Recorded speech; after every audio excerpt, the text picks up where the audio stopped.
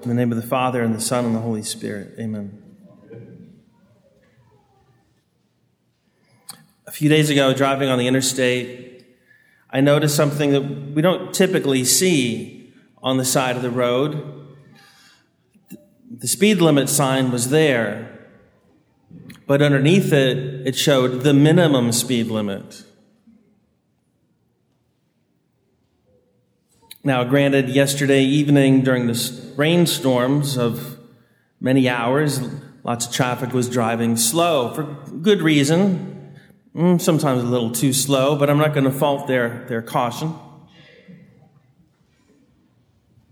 And some cars simply decided to wait it out and sit under a bridge and wait for the rain to go by. They knew it's not proper for me to drive 5 miles an hour on the interstate.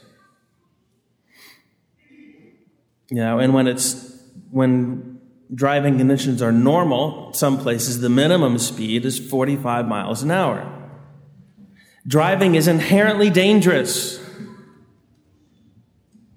It requires attention and skill. We need to know what we're doing. We need to be fairly competent at it. Not just at the immediate skills that will be demanded of us, but even to be prepared for things that might happen that aren't supposed to happen. But that doesn't mean that driving is bad. It doesn't mean that driving is a list of don'ts. When we're good at driving, it's actually enjoyable,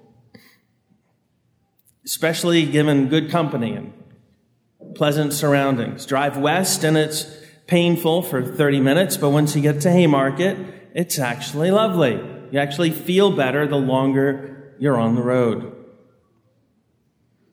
Until you get to I-81. That's a completely different story. On Wednesday, the church celebrates the feast of St. James the Greater, St. James the Apostle, the brother of John. We also celebrate the feast of St. Christopher. July 25th is both feast days. 50 years ago, on July 25th, Pope Paul VI published the letter Humanae Vitae. It's not as though we're celebrating the 50th anniversary of the church's teaching. It's always been the church's teaching. We're celebrating the 50th anniversary of the latest controversial iteration of what Christians have always believed and tried to do. Marriage is inherently dangerous. It might change your life. But if you are aware of what you're doing and you do it with skill, it doesn't have to be a list of don'ts, of things you're not supposed to do. Especially with good company and pleasant surroundings, it can be quite enjoyable. That's what you tell me.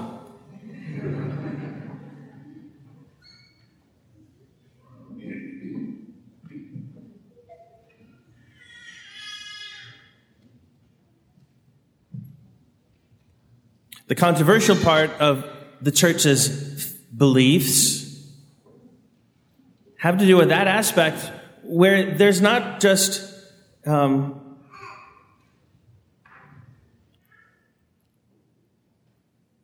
unlimited freedom to modify as we want certain aspects of marriage, as though there's no minimum speed. Sometimes we know, if I'm going to get on the road, I have to be driving at least this fast. And I know some things might happen, and I have to be prepared for them. And if I'm not willing to be prepared for those things, then I shouldn't be on the road.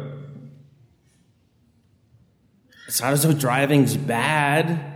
It's not as though we're bad people for being afraid, but if I'm going to do this thing, then I need to be ready for what's likely to happen and even prepare for what isn't so likely but might happen. And there's no shame in admitting, I might sit this one out. I'm just going to sit under the bridge and wait for the storm to pass by, and then we'll get back on the road. That's fine. Now, it's a complicated thing. Let's say you have mom and dad in the driver's seat and passenger seat, and one of them saying, we need to go into that storm. The other says, no, we need to stay under the bridge. It's complicated. Hopefully they can sort that out without too much acrimony. But when people say, no, we're gonna stay under the bridge, that's totally fine. But to be on the road at 5 miles an hour when reasonable traffic can go a lot faster than that, that's trying to suit things to your own particular circumstances in a way that really is not fitting. Food is great, isn't it? Food is wonderful. I love food. You can tell. Food has two purposes, doesn't it? Its immediate and most important purpose is to nourish your body. Secondarily, it also pleases you. It tastes good. And that's not just incidental. Now, if anyone were to assert that eating has only one purpose, but not both, the consequences are significant. If someone were to say that eating is only about nourishing the body, it has nothing to do with the pleasure of eating, they may very well be good eaters, but they will never be good cooks. If, on the other hand, someone is going to say that eating is only about flavor and has nothing to do with the nourishing of the body, and not only will their cooking perhaps be flavorless, but it might even have poison in it. But it's okay as long as it tastes good. Eating obviously has both purposes, and we don't have to be thinking about them in order for them to be at work. It's not as though we are imposing these purposes on the activity of eating. They already exist. One is primary and necessary, the other is secondary, but they're both necessary.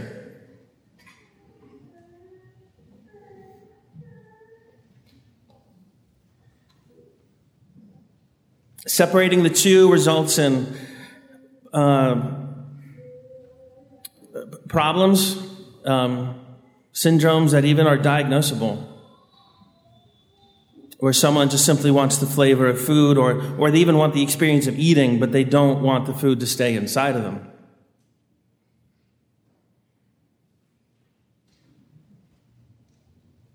Imagine if in the 21st century the greatest invention would be that someone devises something that you can consume either before or after you eat the food, so that after the food is ingested, it just disappears.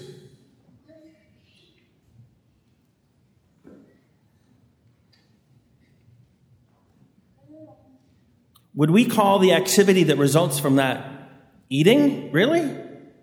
Or just tasting? That's not really eating.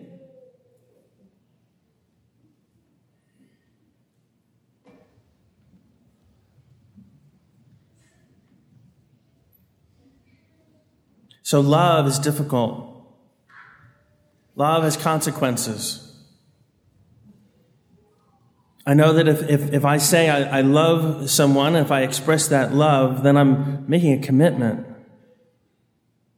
There's the commitment of friendship, and there's the commitment of marriage. And there's the commitment of saying that I love God and I belong to Him.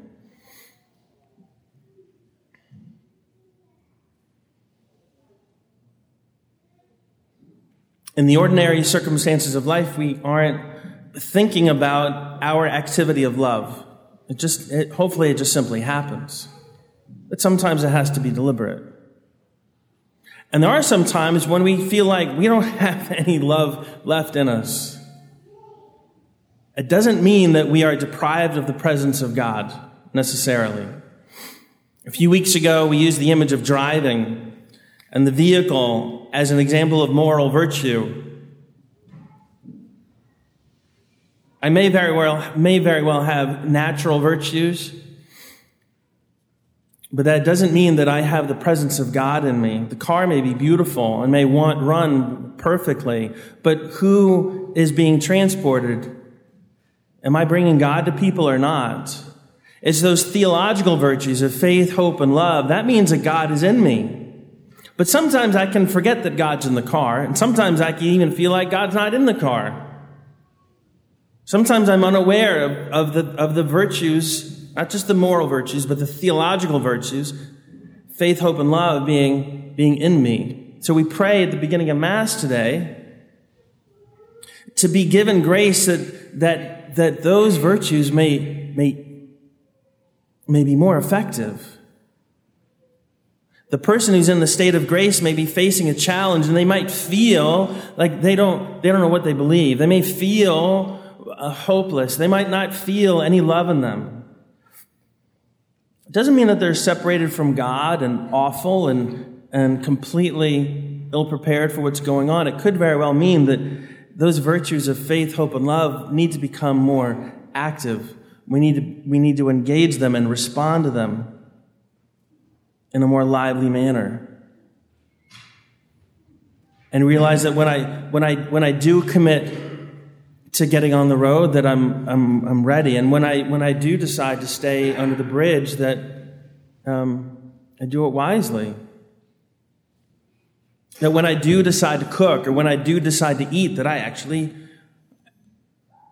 do everything that's entailed and make sure that it tastes good and it's good for you. Or at least if it's not that good for you, it's not bad for you.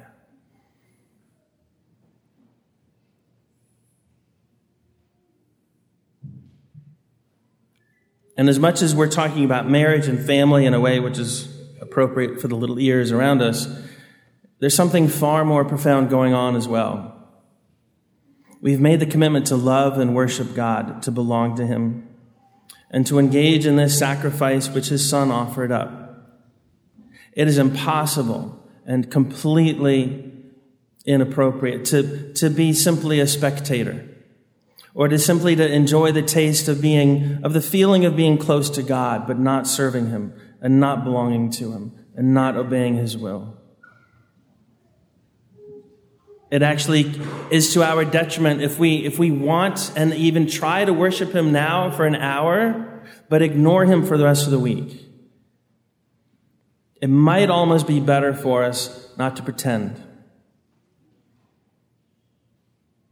That's why you might even have noticed in Charles Wilton's column a week or two ago, I encouraged him to make some mention of the fact that everyone should come to Mass, especially those who know they can't receive Holy Communion. As you encounter people who can't receive Holy Communion for one reason or another, please encourage them to come to Sunday Mass, even when they know they're not going to be receiving Holy Communion. The pews should always be full. There should be standing room only every Sunday.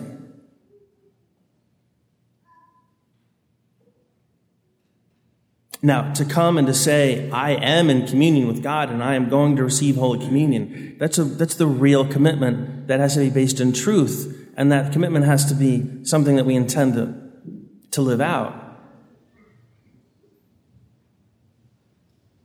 To worship God and to receive this sacrament that comes from the sacrifice offered up is a pledge of eternal love. When we receive that gift of love, we belong to Him.